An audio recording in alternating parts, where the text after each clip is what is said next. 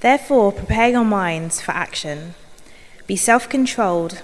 Set your hope fully on the grace to be given you when Jesus Christ is revealed. As obedient children, do not conform to the evil desires you had when you lived in ignorance. But just as he who called you is holy, so be holy in all you do. For it is written, "Be holy because I am holy." Since you call on a Father who judges each man's works impartially, live your lives as strangers here in reverent fear. For you know that it was not with perishable things such as silver or gold that you were redeemed from the empty way of life handed down to you from your forefathers, but with the precious blood, Christ, a lamb without blemish or defect. He was chosen before the creation of the world, but was revealed in these last times for your sake. Through him you believe in God, who raised him from the dead and glorified him, and so your faith and hope are in God.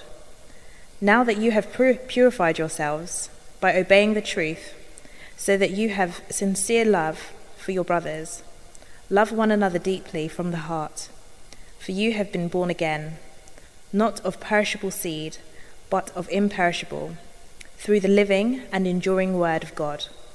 For all men are like grass, and all their glory is like the flowers of the field. The grass withers and the flowers fall, but the word of the Lord stands forever.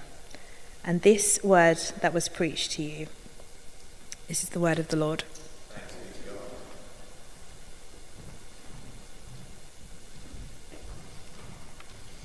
Hi everyone. So we're talking a bit about holiness this afternoon, and when I was thinking about it, I was thinking that call to be holy, it's quite a tall order, isn't it, really? It's basically saying, be holy like God is holy. And I was at first looking like, what does it say about how we can be holy? But then I realized that actually the word like be holy, it's about our being. It's about being, it's not about doing. And I love that this passage, like, it talks about grace in the first verse, and then later on it talks about how, like, Jesus has redeemed us and how God is an impartial judge and all of those things. So I think that's something really important to bear in mind as we think about this, that it's about being, and that holiness doesn't have to be this kind of like weighty like thing. But it does also give us some advice on how to be holy. And I think the first verse is really helpful in that. Like, it talks about our minds. It says that our minds need to be alert and fully sober. So it's talking about not being distracted by the things of the world, not being distracted also from the hope and the grace that is already ours, to be clear-headed and to be focused on what Jesus has already done for us and on what is to come. But it also talks about obedience, which is quite a hard thing. At times, it talks about being obedient children. And then later on, it talks about obeying the truth. So it's saying that actually, in this quest for holiness, that actually obedience is also really important, that our minds are really important, that we need to be clear and focused and not distracted. And we need to be obedient to God's word, obedient to what God wants us to do. And it also reminds us what God's holiness means as well. That yes, he loves us and he's our Father and he lavishes all this love upon us, but he's also holy.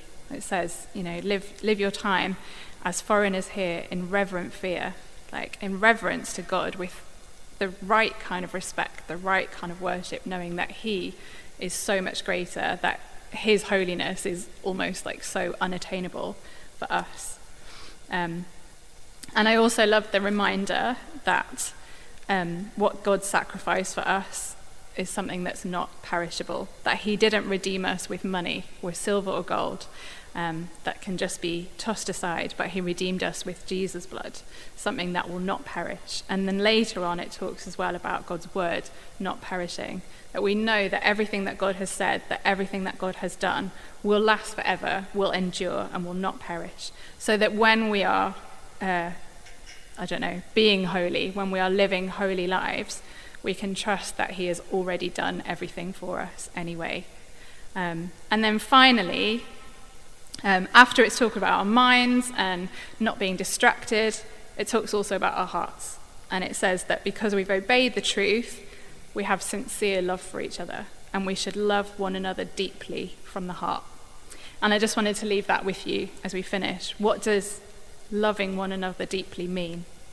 And how does that reflect the holiness that God wants us all to show in our lives?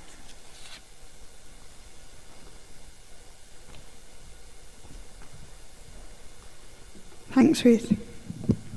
We are going to sing again in a minute, but because we've got a bit of time, I thought it would be really nice just to give some of that to silence and just to ask the Lord for what it is you need. And I don't just mean today's needs, although I'm not going to stop you doing that. I mean, what is it in this passage that kind of pings up in your mind as oh, I can't do that, I can't be that, I'll never be there. It might be self-control, it might be hopeful, it might be holiness just as a broad concept, it might be loving others deeply, or even just having the desire to love others deeply. So I thought just individually we could just be silent for a few minutes and focus on what it is that we are asking of God. Read the passage again if you want, walk around if you want, but I'm just going to give us a couple of minutes and then I'll come and finish us off and then we'll sing again.